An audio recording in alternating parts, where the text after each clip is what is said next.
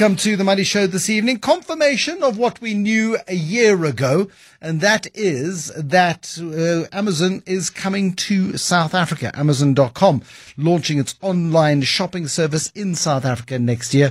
We were talking about this to Takealot last year, and they were looking a little bit nervous. They still don't make a profit, these guys. So we'll pick up on that with Paul Theron at Vestac. But first up this evening, the explosives and fertilizer group Omnia announcing a new strategic partnership with a company from Sweden.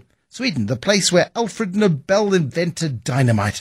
Going full circle for us this evening. Swedish-based Hypex Bio will buy a minority stake for an undisclosed amount of money in Omnia. Seelan Gobelsamy is the chief executive of Omnia. He's on the line to us on the Money Show this evening. Seelan, what does this deal bring to Omnia other than a nice bit of international investment? Yeah, good evening, Bruce, and good evening to your listeners. In essence, what we've been focusing on is, creating innovative solutions for our customers that are sustainable and future-proof. So what this deal does for us, it allows us to invest in a business that has technology to produce explosives, not using nitrogen. So that is a cleaner and a greener way of producing an explosion. It's better for the environment. It's more sustainable for the future. And, it will really be the first start of a different way to blast in the coming years and decades. I did chuckle to myself because, of course, no matter how you do it, you still blow stuff up. You still break things. You still tear through the earth to get to the minerals that we need. And, of course, it's an essential part of mining. It's interesting that these guys at Hypex Bio are a greener alternative. So in exchange for shares in Omnia, they bring the technology to Africa effectively, and you're able to use that technology. Do you see it becoming the primary technology you will use into the future, or is it a transition? Is there a just transition in explosives like we hope there will be in oil one day? Yeah. So, just to clarify that, what we're doing is we're buying a 10% odd stake in their business. So we're taking a minority stake in their business. And their technology is tested and proven in the Northern Hemisphere in much colder conditions. So the first start of our partnership would be to take their technology into our joint venture in Canada and actually test and use that there. And I guess, as we work together further and we explore the partnership further, we will then bring it into the Southern Hemisphere, where we blast in much warmer and hotter conditions. In essence, the transition, what it will do for us, you'll have a greener alternative to traditional explosive. You're probably aware that Omnia already uses used oil in our explosives instead of clean new oil, and that is better for the environment. It is better for the product itself. It's great for SMME, and we're able to harness that used oil from communities and businesses around the mines. So this is just the next step in the execution of our strategy. It's aligned with our capital allocation and our capital deployment into greener, cleaner technologies of the future. When do you think? Again, I know timescales are difficult, but is it a 5-year timescale by the time Africa gets to benefit from cleaner blasting activity, or is it something that happens sooner or later?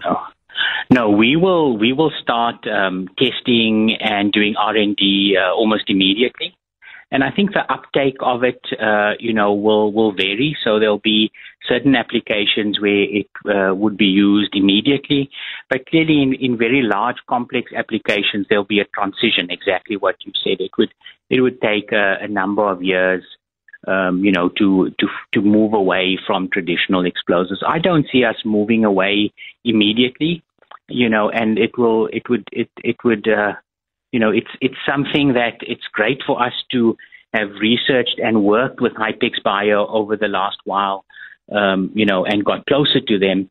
And it's just another one of our value propositions that we will have in our basket for our customers. And as mines, focus on ESG, focus on lower carbon emissions, not only will we have, a more greener emulsion with used oil, we'll now have eventually an alternative to that.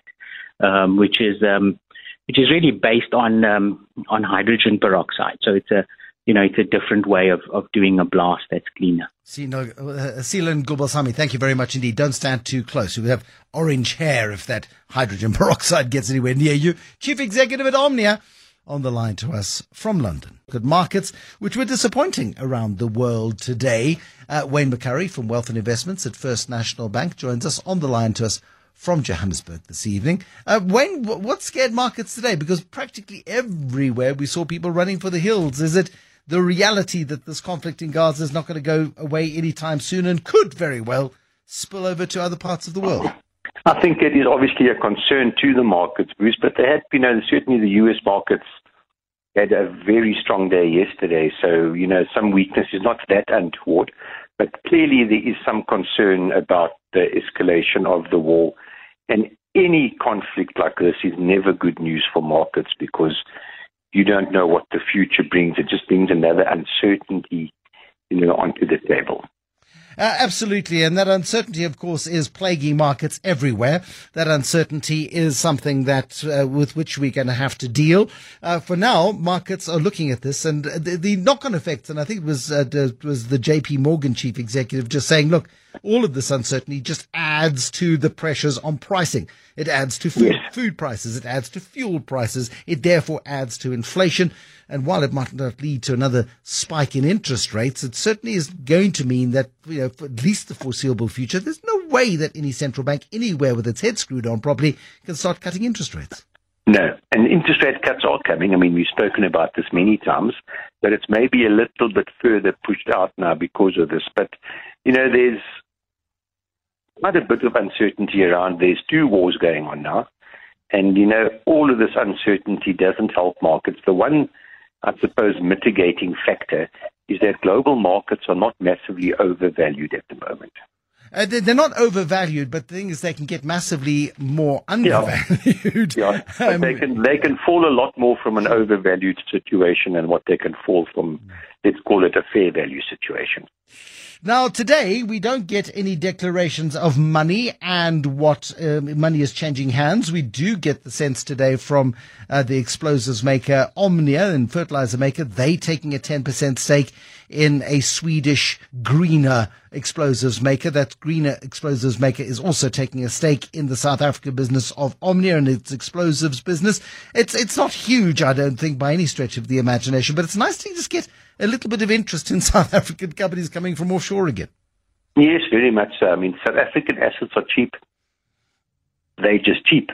And if you're an overseas investor and you take a longer term view and you want to maybe get a foothold in Africa via South Africa, you can buy cheap assets with a massively oversold rand. I mean, that might turn out to be a very good investment over the next 10, 20 years. Absolutely. And the rand showing some promising signs of improvement, at least as far as this week is concerned, which is nice today.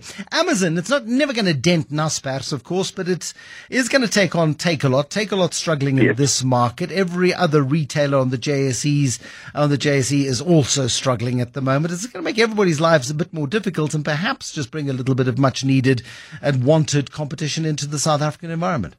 I think you're correct there, Bruce. Look, it's going to take them a while to get established and get going, but it will be competitive. I mean, make no mistake, there's a lot of very, very good people in this space in South Africa already. I mean, Takealot's got a big footprint, and when you look at all the other retailers, especially Checkers, they do online very, very well with a very wide product range. But of course, Amazon is the king. As I said, I don't think you'll see an immediate effect, even when they open next year. But on a 2 to 3 year view, when they get established and get their distribution going properly and get their product offering expanded, it is going to give serious competition. And that, of course, is good for the consumer. Absolutely. Wayne McCurry, thank you. He is with Wealth and Investments at First National Bank. Chris Yellen, the energy analyst, will join us shortly. Your municipality is really going to have to box a lot smarter if it wants to make money out of you into the future. Already, I mean, they're running out of creative ways of sucking money out of you. City of Joburg has got many confused by the valuations that the city assumes is on their properties. I mean, the disparity between valuations that the municipality says your house is worth versus what somebody's prepared to pay for it, and there is a gap, a very significant gap. And the gap that is the reality is not keeping up with the inflation that the city of Johannesburg is putting on your rates bill, for example. The other favorite way for municipalities to raise revenue from you, the biggest cash cow, is from the markup they put on electricity. They buy electricity from Eskom. They then put it through the city network, and it comes to you, and you pay, a good premium, probably more than twice the going rate, on to the municipality. So they get a big fat check from you every single month because you pay for your electricity, of course. Municipal purchases of electricity, however, in the first 6 months of this year decreased by nearly 1% compared to the first 6 months of 2022. That may not seem like very much, but it's the beginning of a new trend. 5 metros recorded a decline in electricity sales. Now, part of this is due to the fact that there's been so much load shedding that they've been selling less electricity.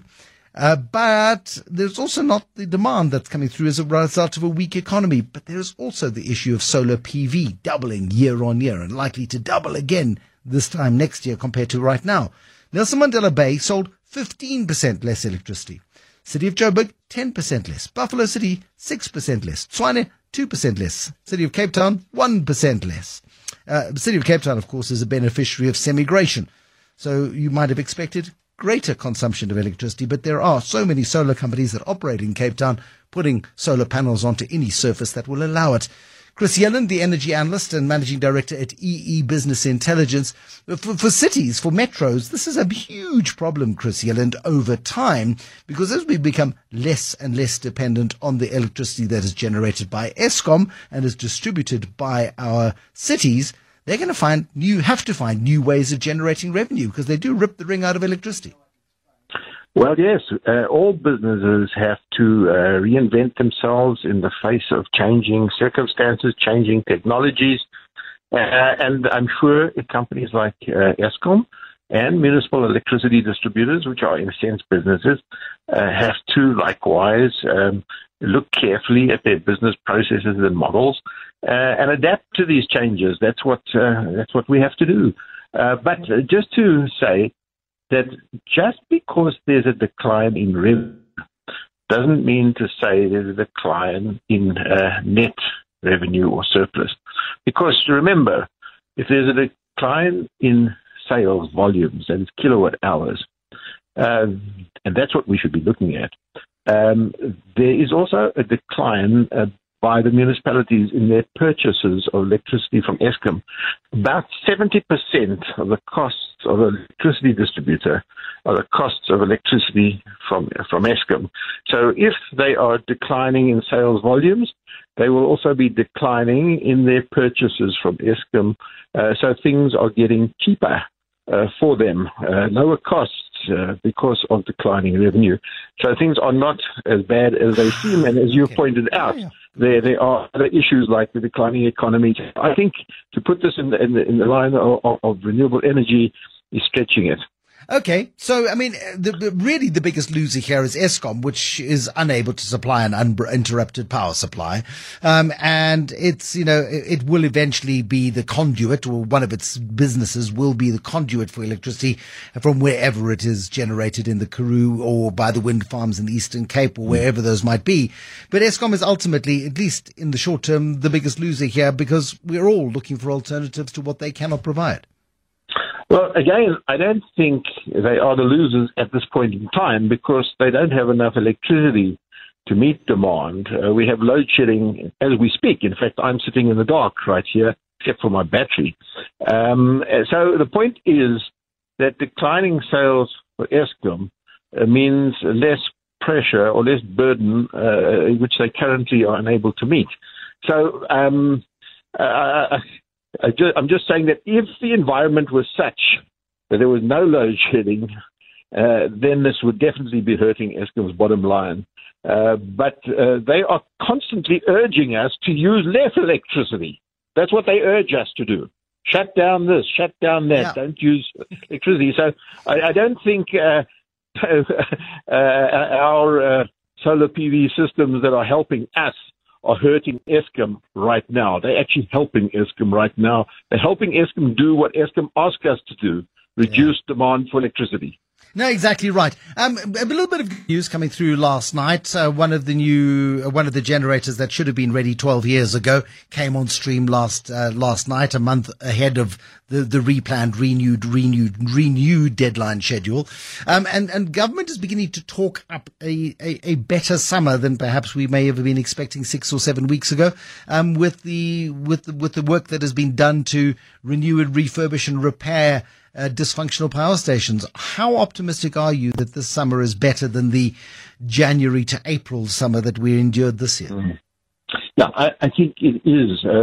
These generators that are coming back on stream are in fact going to relieve the pressure of load shedding, reducing its severity and intensity and level. So I think as we move towards December, and we get all 3 units back. Remember, though, that these are not new generation capacity. These are the return to service of previously operating generators that broke down something like more than a year ago. And yes, we are very thankful that they're coming on stream perhaps a month earlier than was initially told to us. But remember, this is a return to service after a year's failure. Exactly.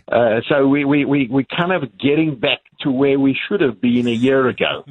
And the new generation capacity, that is unit number 5 and unit number 6 at Kusile Power Station. Well, unit number 5 is only going to be synchronized at the end, sometime in December this year, which means it'll only be delivering commercial service in about June next year, and the unit number 6 will only be delivering commercial, be returned to commercial service in February 2025. Yeah, look, we know that these power stations were incredibly badly built. We know that they were fraught with problems. Do we know that the repairs are more than simply bubblegum and sticky tape patch-up jobs?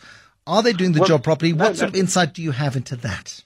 No, they are bubblegum and sticky tape jobs, because these 3 that are coming back are just the temporary solution, the sticky tape and bubblegum solution. The real solution has still got to come later. So in due course, these 3 units that are coming back on stream will be shut down again whilst they do the real solution. This is just a temporary fix for which they have a temporary generating permission from the Department of Forestry, Fisheries and Environment. They are technically breaking the law, the environmental laws, by operating, but they have got an exemption from the law for a limited period of time whilst the real solution is put in place. So they are temporary. Thank you very much. Chris Yelland, Energy Analyst and MD at EE Business Intelligence.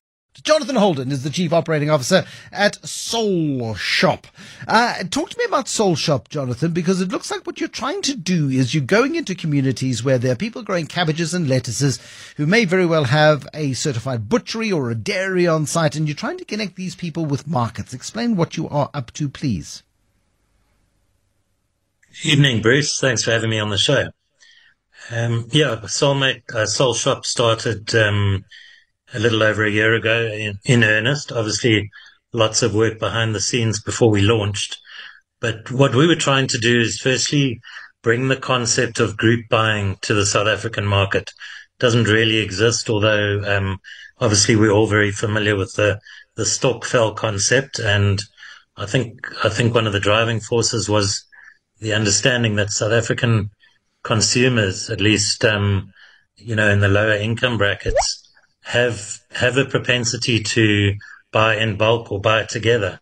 So we thought, well, what an opportunity to digitalize that way of thinking and allow people to buy online through their cell phones with their friends or even with perfect strangers, and get access to bulk goods at real wholesale prices. So that was the starting point.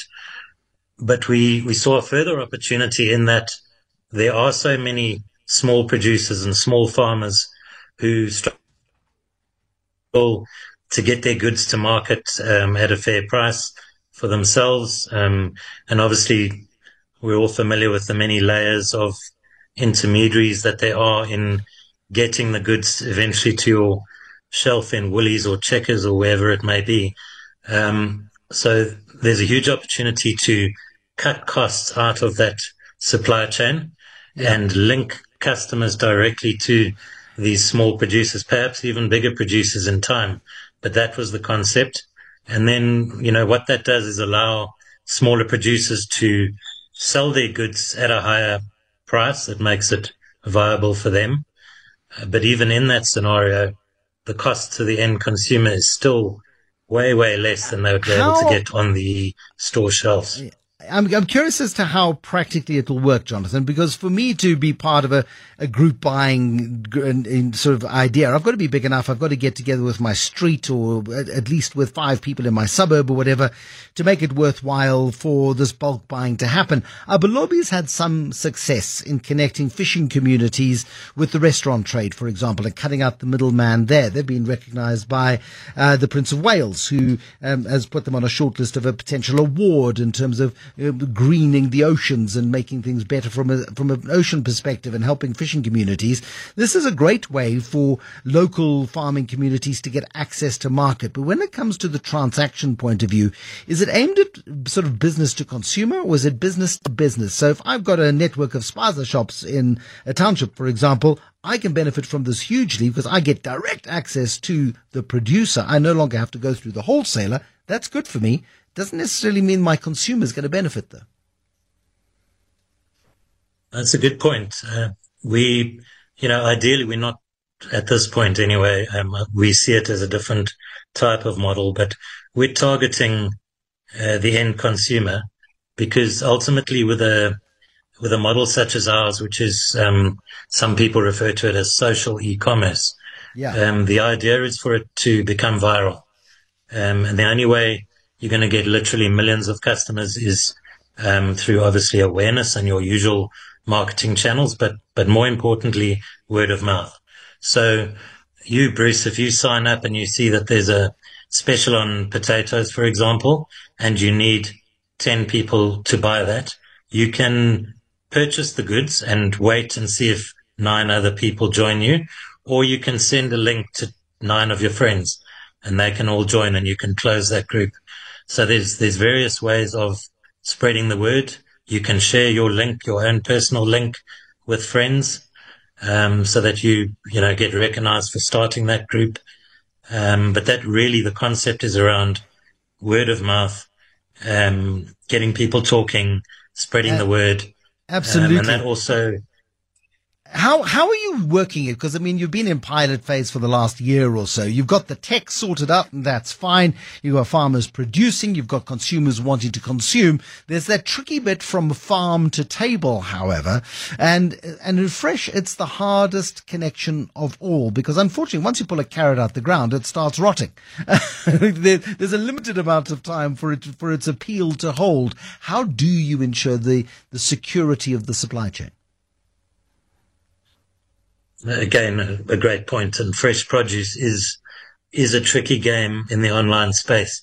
So obviously your non-perishables, far easier to build logistics around those sort of things. So the key is to have very intimate deals with the end producers and make sure that you know exactly when the next batch of stock is coming out the ground and that you promise them you'll be there to collect it.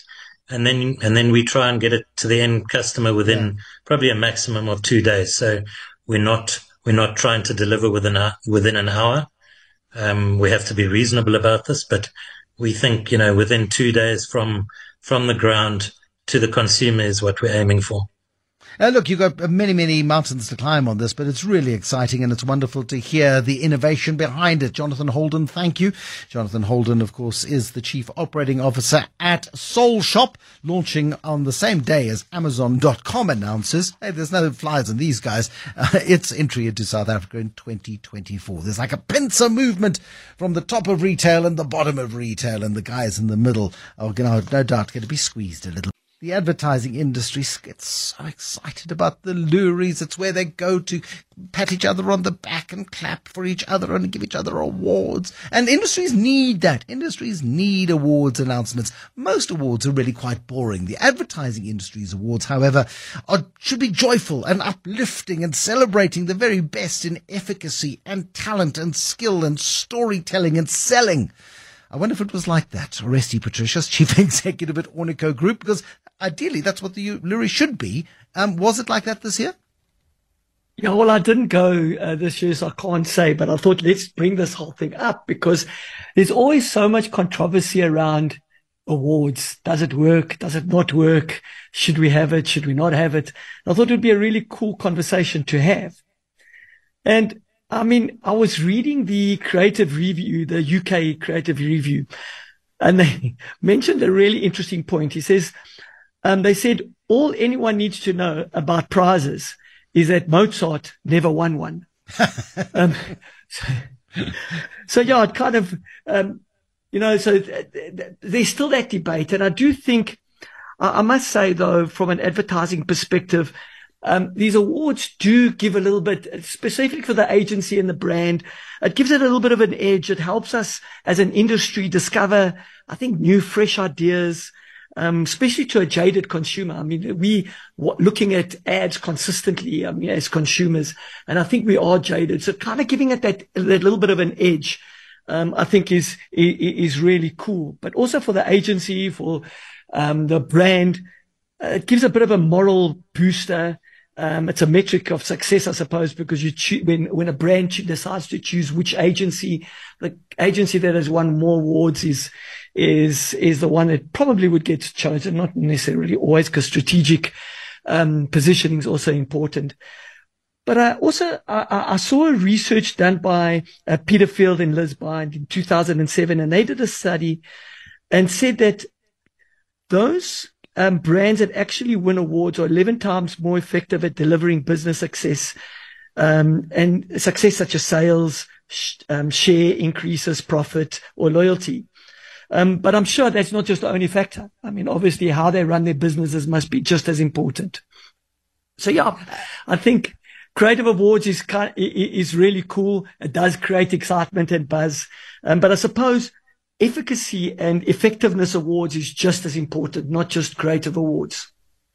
Absolutely. I mean, how do you measure efficacy? I was talking to somebody who is aware of the ad spend in industry. They're aware of how it works. And there's one particular company that spends millions of rands every month on advertising, and they advertise everywhere, and they're prolific.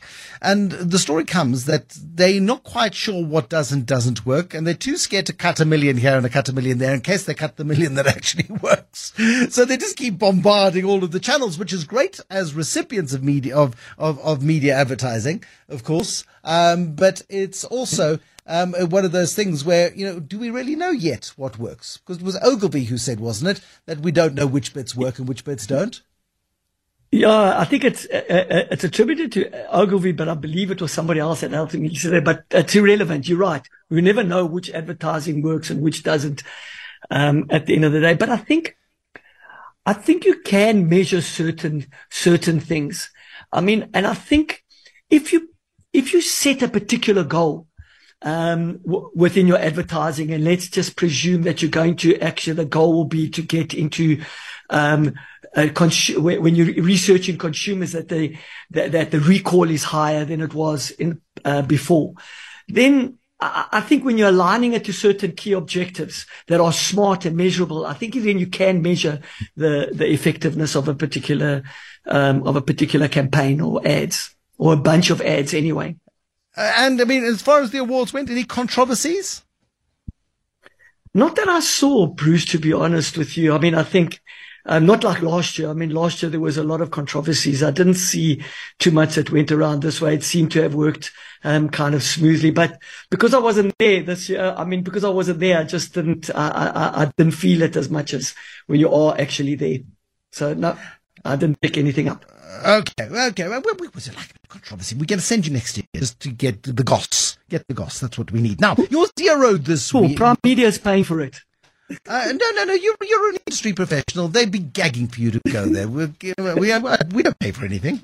Really, we don't. We'll be there.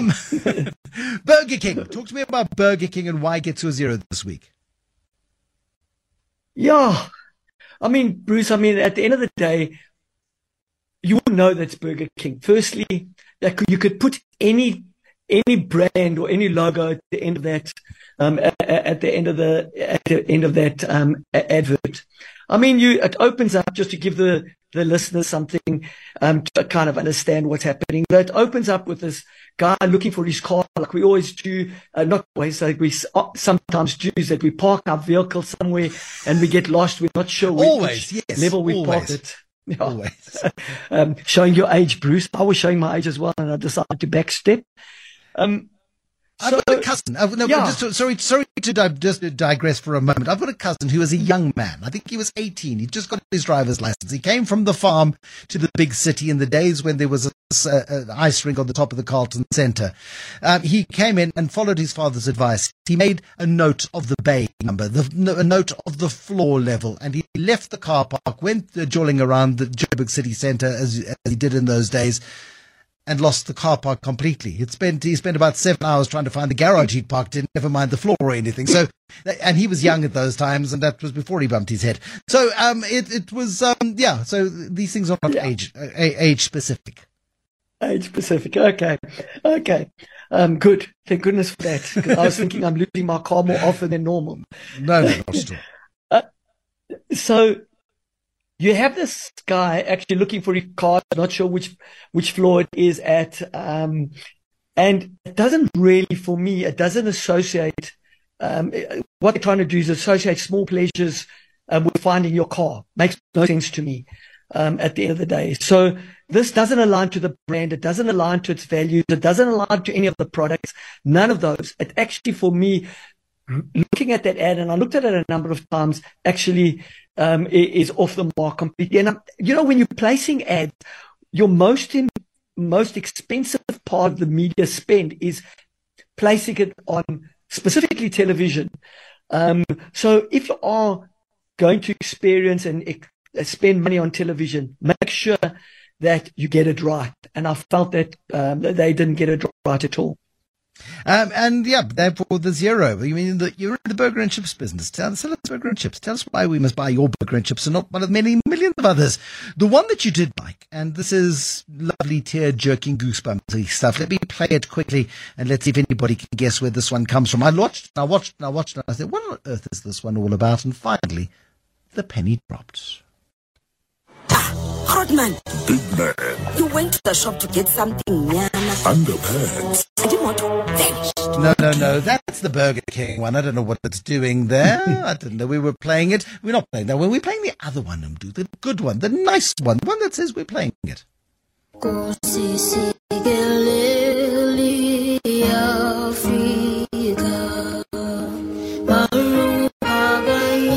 This voice.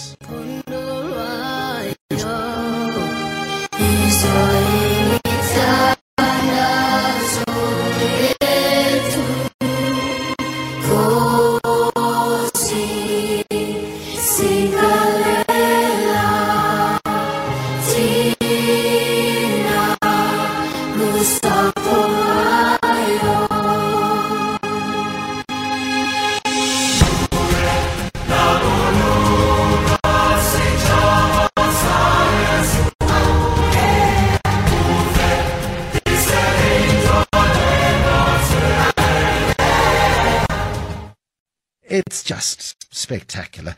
And I think that's Checkers 60/60. Not that it matters, because it's just such a wonderful, wonderful, enthralling, uplifting piece of work there, Oresti.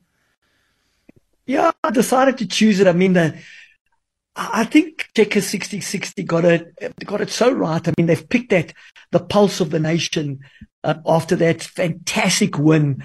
Although this ad was done a little bit before, it was done on the 10th of October, so it was just before the game on Sunday. But I think you could feel the energy of South Africa building up to that particular game, and the pulse of the whole nation. And I think that's that's one of the reasons why I really enjoyed that ad, and I thought I'll give it a hero. But also, I think that's an absolutely beautiful rendition of Nkosi Sikeleli. And I mean, sometimes you hear some of those renditions and they're horrendous. I think that vocalist is so cute. He's got the most incredible voice.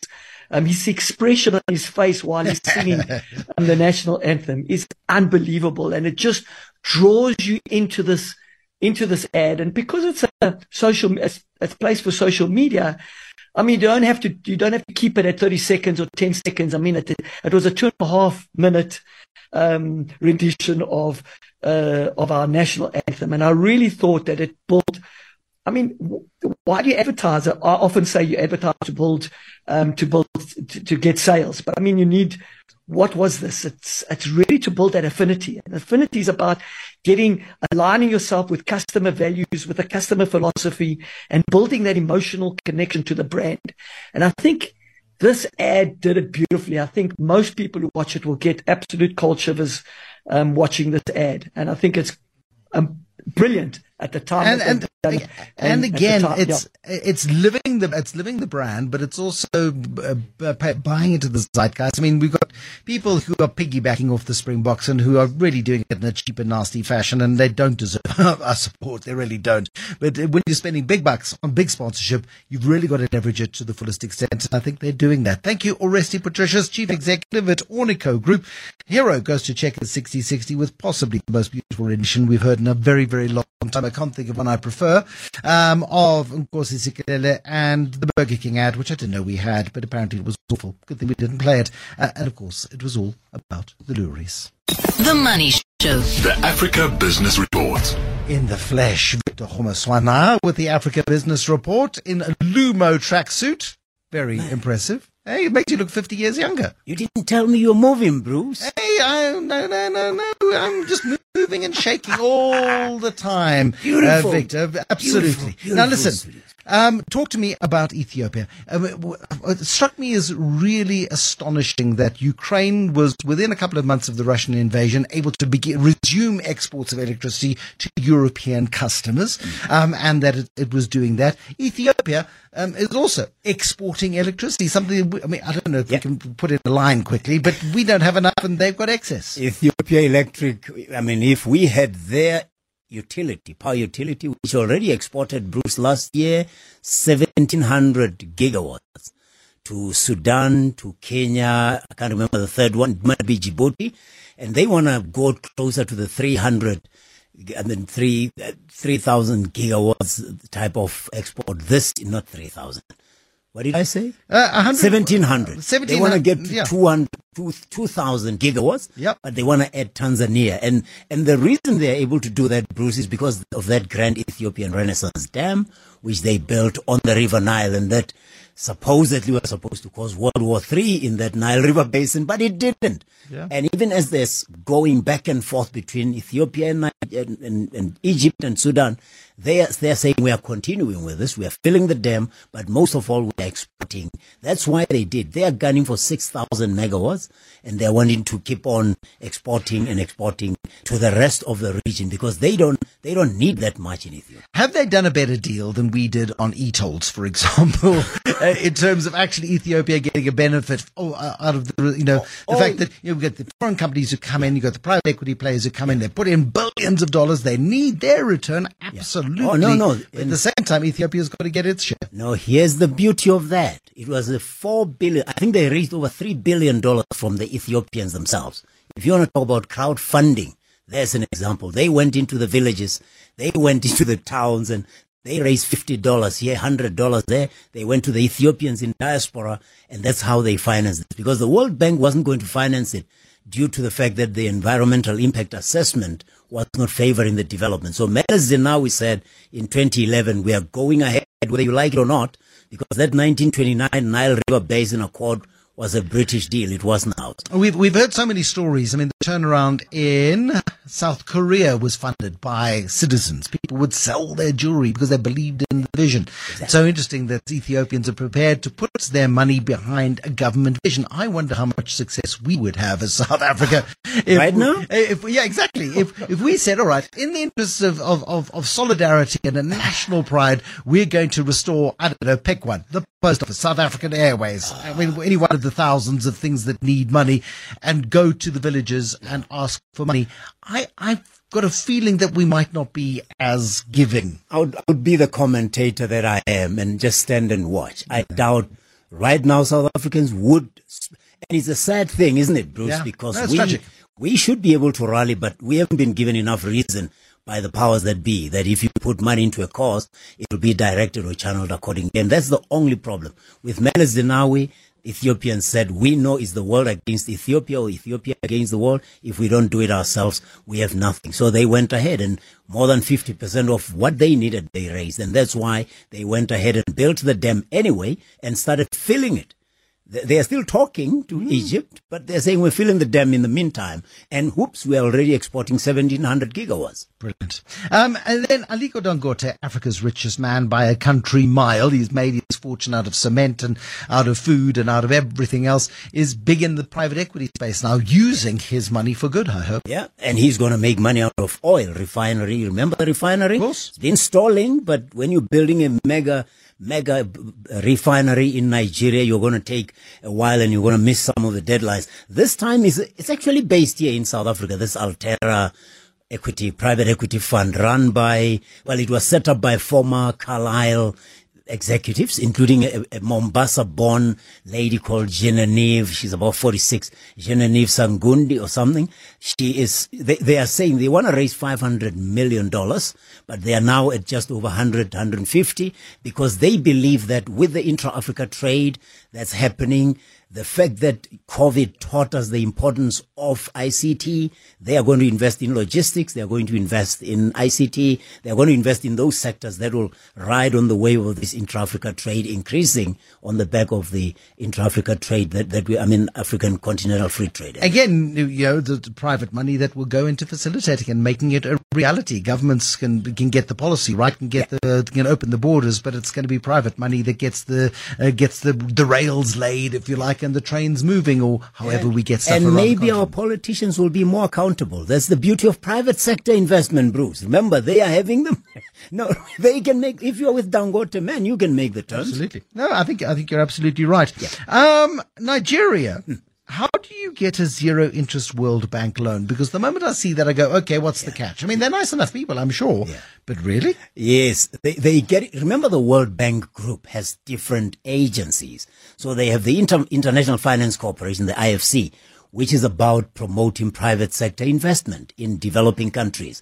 That is when you're private sector led. But there's also the International Development Association, which is for lending to poorest countries. So within the same group, the Bretton Woods institutions are saying,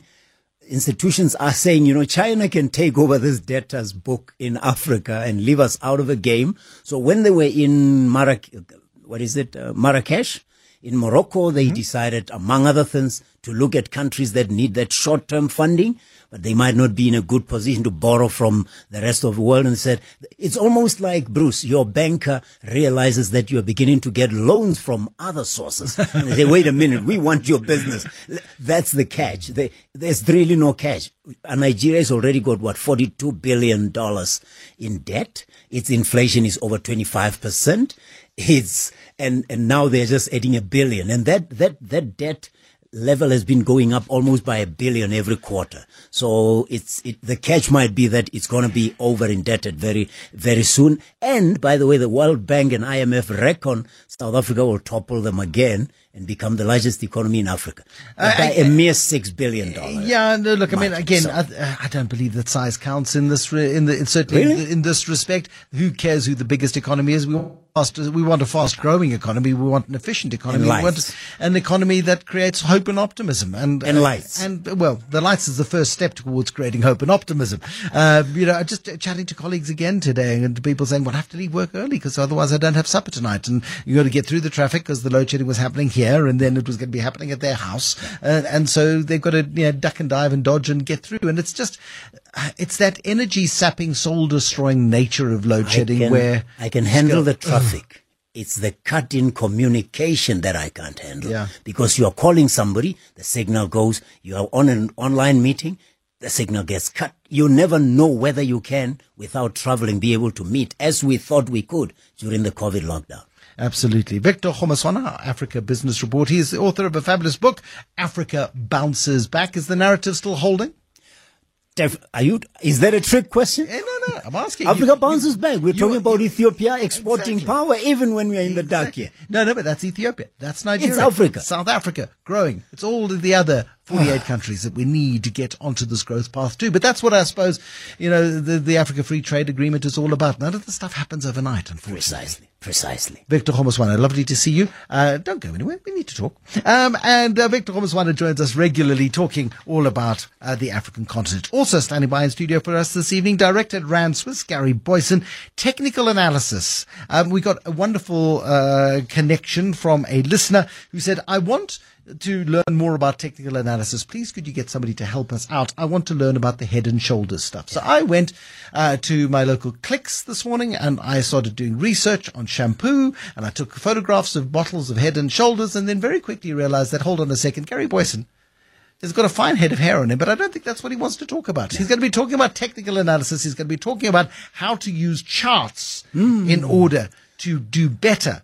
Let me tell you a story about technical analysis. Okay, go on. I bought a book by Clive Roffey. A long time. The late Clive Roffey? I don't think I read it because I looked at it and my eyes were squint and I thought, okay, thank you. No, I'll stick to the brokers. I'm not going to prejudge. No, I prejudged 20 years ago when he threatened to sue me. Anyway. But he can't. Dead men don't sue, so he can't. Anyway, thank you, Victor Khomaswana. So sure. The Money Show. Investment School. Tonight's Investment School inspired by one of you who came to us. Who was it? Producers. Somebody sent us an email and said, I want to learn more about technical analysis, the head and shoulders stuff. And so that gave us enough of a clue as to directing us where we needed to go this evening. Technical analysis, and the headmaster of the investment school this evening is Director at Rand Swiss, Gary Boyson. Now, you've been dabbling in the dark art of technical analysis for most of your career, I suppose. It gets used on trading desks. It gets used everywhere, doesn't it? Yeah, pretty much gets used on a daily basis everywhere. And it's interesting because there's the fundamental analysts versus the technical analysts. Explain the difference between the two. There seems to be this war, but there shouldn't be. And fundamental analysis, obviously looking at the mechanics of business, looking at the balance sheet, the income statement, trying to understand what is really going on, and then kind of extrapolating for there where the share price should be. Whereas technical analysis just looks at, essentially price and volume and historical price action. Okay, now you slow down just a little bit on this one, because basically what technical analysis is looking at is the price of shares, the number of shares that are traded. Are there an extraordinary number of shares trading? Has volume dropped? Is the share price moving up at a higher rate? Is it breaking key, what you guys call technical levels, right? Technical levels, exactly. Support and resistance levels, if you will. But it's essentially that. It's an analysis of graphs. Graphs. It's the graphs, and it's interesting because all the fundamental analysts, at least, that say, technical analysis is rubbish. I mean, how do you even start to consider what a stock is doing if you don't look at the graph of where the stock has been? You can look at a graph, but if you are a technical analyst, and Victor mentioned just before going in the late Dr. Clive Roffey, who predicted the boom in gold prices almost perpetually, and he's been right twice in both gold booms, just wrong in between, and would be, if he was here today, telling us, look, I was a genius. I forecast this gold price at $2,000 an ounce. Aren't I clever? He didn't forecast that. I think the pullback to 300 when Gordon Brown sold half of Britain's gold reserves to the Chinese or whatever it was. You can also miss so much when all you do is look at graphs and volumes and trade. Because, for example, technical analysis would never have picked up Marcus Jooste. If you were a good fundamental analyst, you would have looked at Marcus Jooste and questioned perhaps the business model, questioned the accounts somewhat if you were a thorough analyst, and many analysts did.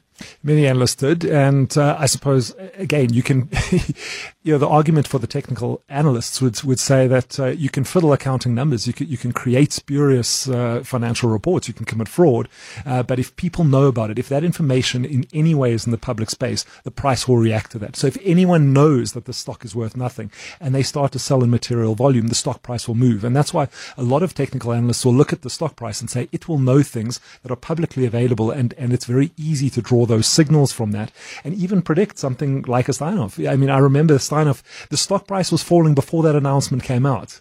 And if you had looked at the key technical levels on Steinhoff, the day before, it had already started falling. I remember orders triggering on the day and people exiting and kind of looking at it and going, well, it's broken key technical levels, and getting out literally the day before the thing happened. Because there was a rumor mill that was working long before the fundamental analysis could go make a phone call and say, Marcus, what's going on? So there are arguments both ways, but absolutely to look at this in isolation is very dangerous. I mean, I remember years ago we had a technical analyst at a former company that was very well recognized technical analyst, had market qualifications around it, used to predict a lot of Hindenburg omens, which also they predict about 8 out of the last 2 market crashes. And I remember them coming out with a short on Kumba at that stage and looking only at the chart, looking at the price action, perfectly picking the pattern that was going to fall, and then announcing to the desk that this is what's going to happen. Everyone looked at it and said, but there's a giant special dividend coming out. Have you considered this? We didn't say anything. Suddenly the stock price collapsed about 40 Rand because it was the special dividend coming out of the stock. And the analyst sent around a note saying, look how clever I am. And we were like, you haven't made any money. You need to consider other things as well as charts. Absolutely. So Mangaliso asked us a very specific question. I want to know about head and shoulders and stuff. Now, there are lots of different terms and terminologies in the world of technical analysis. One of the terminologies is head and shoulders, and that goes to refer to the shape of a graph that resembles somebody's head and 2 shoulders. What does it look like in a graph pattern? Because my head and shoulders is a very different head and shoulders to what these guys who look at it and go, well, there's a head and shoulders. And you go, no, it's just a line going squiggle, squiggle, squiggle.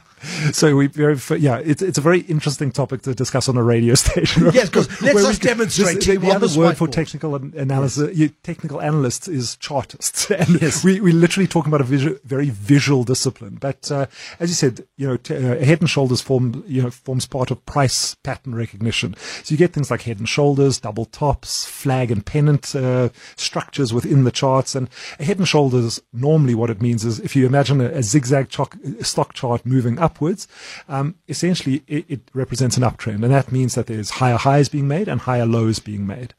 So it's somebody standing at a 45-degree angle almost. So the one shoulder is down and it goes to that shoulder, then it goes to a head, and then it goes to another high. And then suddenly the other shoulder, so the left shoulder goes up, it makes a high, it comes down and makes, the crevice between the neck.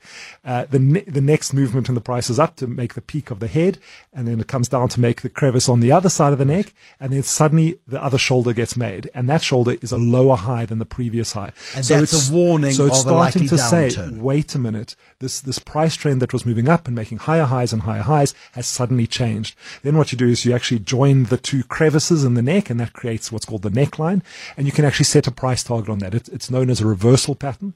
A flag, for example, which is much easier to explain, which is just a big stock price chart which draws a flagpole, and then a consolidation pattern where essentially the price just comes off a little bit and draws a little pennant on the end of the flagpole.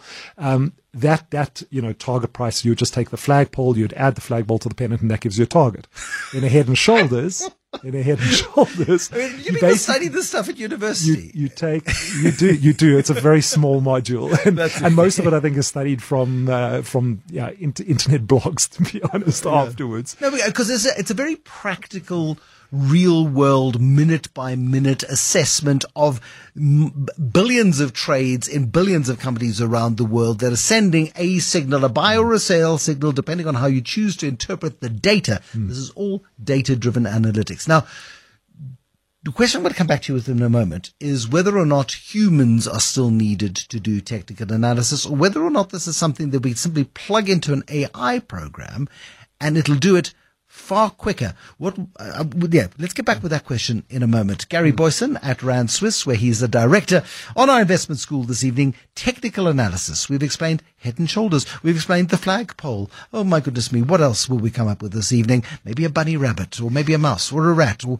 isn't there a falling cow or a buffalo? I don't know. There's so many terms in the world of technical analysis. This is The Money Show. I'm Bruce Whitfield. With me, Gary Boyson, who is the director at Rand Swiss. We're doing technical analysis this evening. Now, Gary, I don't know if this fits into the world of technical analysis, but if you are relying on graphs and the rapid movement of information and the ability to tell a likely price movement before anybody else, and you're able to get in first on either a buy signal or a sell signal, those fractions of cents on millions of shares add up to huge amounts of money. And I think it was a book called Flash Boys, Michael Lewis, probably 20 years ago, telling the story of these traders who basically drilled through a mountain to lay a cable between 2 points so that they would get data analysis nanoseconds ahead of a cable that went round the mountain or over the mountain or whatever it did. It's that importance of speed and accuracy that will then, I suppose, make the difference between those who are more successful or less successful. I think it is two different things that we're talking about here. So definitely, the question before the break around, is AI going to get rid of technical analysts altogether? Maybe. Already, for years we've had signal recognition programs that would go out and say, there's a Head and Shoulders on this. They would analyze 65,000 securities and come up with, 10,000 Head and Shoulders for you to go and look at if you wanted to.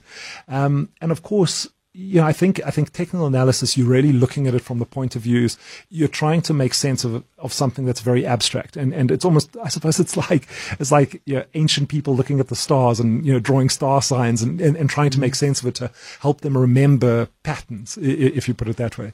Now, when you talk about Michael Lewis and Flash Boys, that's kind of the high frequency trading.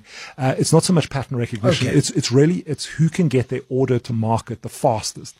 And really, if you read the book, it's really about, in that stage, in the US, there's multiple exchanges, and it hasn't really been an issue in South Africa for years and years and years because we have the JSE. Now we've got the JSE and the Cape Town Stock Exchange, so maybe this will become more prevalent. But essentially what people wanted to do is co-locate their server right next to the exchange so that they could be the first person to place an order. So they don't really care which direction stock is going, as long as they know when Bruce comes to go and buy his 100 MTNs, they know that order is going to land on the market before it actually gets placed on the public market. And they can quickly get in ahead of you and put the order just in front of you so that they can essentially just front run every trade. It's a very interesting concept, HFT, but I think it's a whole nother module. Right. Let's stick to the patterns in the investment school. No, absolutely. And I mean, but the patterns are interesting. There must be, I think there are 4 basic principles, are there not, of technical analysis? What would the textbook tell me if I picked it up? Well, I don't know if there's 4 basic principles. So technical analysis, I suppose, was all born from Charles Dow originally, who was actually the first editor of the Wall Street Journal and the co-founder of the Dow Jones Industrial Index. And the Dow Jones Industrial Index, which we still use today, not as much as the S&P 500, but still around. Dow Jones Industrial Average, I beg your pardon. It's not an index, it's an average. And he was essentially instrumental in creating something called Dow theory. It wasn't called Dow theory; other people started calling it, but he laid the foundation for what technical analysis would eventually become. And there were 6 principles that he followed. And I don't think anyone really follows them at the moment, but I mean, they're definitely key concepts, I suppose. So one is pattern recognition. Another one is probably oscillators as well, the likes of MACD, which is moving average convergence, divergence. You've got the RSI. Those are 2 very, very popular ones. And essentially what they're giving you, they're just tools to help you think about when stocks are too expensive and when stocks are too cheap. And like I said, you don't use them in isolation, but it sometimes just acts as a warning signal when everyone is telling you to sell. And suddenly you look at your oscillator and it's sitting in a very oversold position. You say, wait a minute, I'm just hearing all this noise telling me that I've got to sell this thing, but the stock price has fallen. This oscillator is now in oversold territory. Maybe I must take a deep breath and just think about Then you go back to the fundamental guys who say, is there any real story? Really here? Because this has moved 20%, and it's telling me now that this historically, based on all the historic data, this has never moved 20% down before. What's happening inside the stock that it would warrant the largest move in history? is this a buying opportunity, for example? And it gives you that kind of counterbalance, which is quite useful. And then, of course, there's all sorts of trend analysis. There's trend following things. And back to the kind of the algorithm example. Yes, you can identify patterns on this, but for years and years and years, we've had software where we can literally write algorithms to say when, a short-term moving average crosses a long-term moving average, enter a buy signal in the market. And when it reverses, which is essentially the end of a trend, then, put in the opposite and close the position. And you can literally write these little programs very, very simply. We have retail investors that write this kind of stuff, and you plug the algorithm into the market and you kind of sit back and watch, and either your algorithm is good or your algorithm is bad. But that's the point. It's only as good as data in, data out. Suddenly you see your account going down, and then suddenly you see your account going up, but you're not even placing the manual trades anymore. So there's definitely a space for it, but I think it takes a lot of the fun out of the market. No, well, exactly. David Shapiro, our mutual friend, David Shapiro, everybody's mutual friend, David Shapiro, because he's a lovely man, says the only people who make money from charting are those people who sell books on how to make money from charting. It's not my quote, but I still love it. He says, I still like to refer to charts. I look for the ones where the line goes from the bottom left to the top right. And sometimes it is that simple. And I think the best technical analysis you can do in terms of long-term investing and taking the Buffett approach and the Charlie Munger approach is looking at graphs, from 1900 to the present day, the Dow Jones Industrial Average or the S&P 500, whenever it started. And generally the graph is going from the bottom left to the top right with massive oscillations in between. But there is the long-term trend that is the global economy grows as businesses grow, as they become better at what they do, and as new and clever ideas come to market and capital is raised to fund those ideas and they make money, the value of markets goes up and up and up over time. You don't need to be a genius to read that graph. No, you don't. And I suppose it's if you're getting greedy and you want a little bit extra. But that's where this is about, isn't it? This is about gain. Much more shorter term movements that you're talking about. You're looking to try and know when to buy. Because if you've got a big portfolio that you want to deploy, at what point do you pull the trigger? You're moving currency offshore, for example, and you look at the rand and it's trading at 1870. Is now the time? Do I wait 10 cents? Do I just pile into the market? How do you decide in something as abstract as a currency? Do you wait? You can look at the fundamental side. You say, should I wait for the Reserve Bank governor to speak and maybe get an interest rate hike? Or you can just look at the chart and say, where's it been and where do I think it's reasonable? Hamas fires rockets into Israel, and Israel exactly. responds, and the rest of the world gets onto tenterhooks, and next thing the dollar starts losing value. I think in the absence of information, though, technical analysis can be very useful, and that is and yes, I agree. You get the analysis paralysis when you get too deep into it. It becomes less relevant. But if everyone is looking at the same line, and I remember the S&P 500 last year, and everyone was looking at this kind of downtrend, and it kept on going back and touching the same point on this declining line, and every time it got to that line, it would turn down, and it almost becomes a self-fulfilling prophecy, because every time it gets to the line, everyone goes, well, now is the time to sell, so everyone starts selling. So it becomes a self-fulfilling prophecy, and then the stock falls. And then the moment it breaks through that line significantly, everyone goes, oh, well, the trend has changed. Now we can buy again. And everyone dives in and everyone buys. If that's the only reason, look at the charts, because that's the herd, isn't it? That is the herd. And you're essentially trading the momentum behind the herd. And if everyone is looking at the same thing, they typically behave in the same way. And that's why the much simpler technical analysis that you're talking about, just understanding, basic support and resistance, to kind of go and look for a stock, see that it's in a channel, see where the top of the channel is and the bottom of the channel.